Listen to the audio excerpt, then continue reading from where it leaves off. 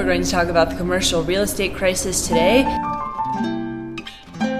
So if you've been walking around any downtown city, you've probably seen a lot of empty office spaces and been like, I wonder what's going on there. Office space usage is still down 50% from pre-pandemic levels. A lot of people are doing hybrid. So there's just a lot of empty office buildings, and a lot of people had a lot of really expensive office space because going to the office is a big part of the economy. So the fact that we have people not going to the office makes a lot of people concerned about economic direction. So we're going to talk about why this happened, what's happening now, and what it'll look like in the future.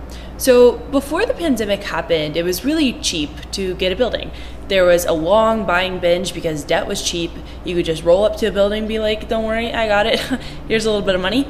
Commercial mortgage-backed securities are non-recourse debt, meaning that borrowers can just walk away and the creditors can't go after anything that they own. So it's not like the situation where this means is that if you default on your commercial real estate loan, the creditors can't go after you. You're pretty much protected. That all of a sudden you're going to lose everything. So it's kind of like a sweet deal, right? But it's a sweet deal until people stop using your office space. So distress in the office space in the commercial real estate industry has really risen because not a lot of people want to go back into the office. There's not a reason for a lot of people to go back into the office. So distressed assets in that industry have climbed to $64 billion in the first quarter of this year, which is 10% increase in the first 3 months of the year. And there's $155 billion of commercial assets that are also potentially in trouble. There's $1.4 trillion of commercial real estate loans coming due in 2023 and in 2024. So there's a lot of risk here, right? Like $1.4 trillion is a lot of money. And so everybody's a little bit worried about what's going to happen to all of these assets. A lot of the firms are just choosing to peace out. They're choosing to let go. They're choosing the path of least resistance. So Blackstone, Brookfield, holders of commercial real estate are just choosing not to pay and allocating the money towards something different because it's non-recourse debt. So what is happening now? Higher interest rates make it more expensive to buy or refinance real estate. So if you're trying to buy a home right now, you're very familiar with this, same sort of thing with buying an office space. So the Federal Reserve ripping rates, trying to deal with inflation, and all of a sudden, if you have an office space, a data center, an apartment complex, a mall, you're dealing with all of this too. That's commercial real estate, that whole bubble. So values for offices in particular are down 27% since March of 2022, but this is a broad-based problem. The MCI World Real Estate Index is down 28% since the start of 2022. So the cost of borrowing money has skyrocketed because the Fed has been raising rates, and that has also made investors be like, well, listen, treasuries are yielding 5%. I need you to pay me a little bit more so I'll invest in this real estate project or this real estate thing that you have going on, all right? So people who have real estate are facing not only higher costs of refinancing, higher costs of buying, but they're also facing investors being like, pay us a little bit more, buddy. It's a lot of issues for real estate because the value of their assets is falling. Offices are down like 30% in value, but there is a loan to value ratio that they have to maintain in order to not breach their debt covenants, the terms of their debt. So they may need to get more equity or take on more borrowing, but rates are really high. So it creates a whole mess, and they might have to sell, they might have to figure something out, and then valuations get marked down even more because everyone's like, I just don't want to deal with this thing, I don't want to have to deal with anything at all, and then it's a really vicious feedback loop, and you end up with office spaces down 30% over a year or so. So that's one part of the commercial real estate crisis, is the Fed raising rates. Second thing is a credit crunch. So this has been in the news quite a bit too. So Silicon Valley Bank failed, and that created a lot of issues because all of a sudden other lenders were like, what the heck is going on? I don't want to deal with this. I'm confused. I'm not going to lend out money to anybody. And so the Federal Reserve themselves came out and said the magnitude of correction in the property value is pretty sizable and lead to credit losses by holders of CRE debt because they're not able to get financing because people are freaked out because of Silicon Valley Bank and of course other stuff that went on before that. And then finally, the third point, a trend towards remote work. So people don't want to be in an office if they don't have to. It's a horrible space usually, liminal lighting, weird snacks, and you're being stared at constantly. It's tough. I really struggled when I was in an office for the 6 months that I was in an office before the pandemic hit. Average office usage is 50% of pre-pandemic levels. As we talked about, office values fell 30%. But also, it's like not even just offices. Our apartment building prices have declined 21%.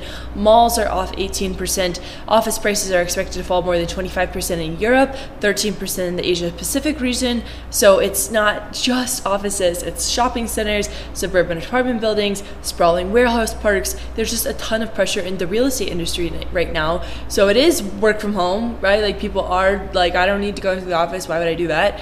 But also it's all of these other aspects of real estate. So if you hear somebody being like, it's just offices, buddy, don't worry. It's so much more than just that. And it's everywhere too. So in San Francisco, which is kind of, its own deal right now, but a major local landlord defaulted on $675 million in debt on a portfolio of apartments valued at more than $1 billion in 2020. And then New York City, very reliant on office real estate. Eric Adams, the mayor there, is like, you all gotta get back to work. Wall Street, please bring your bankers back into the office.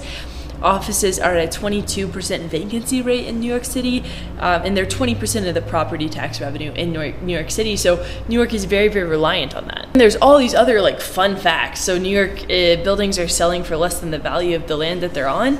And then there's this one building that sold for less than it sold for in 2006, which is not good.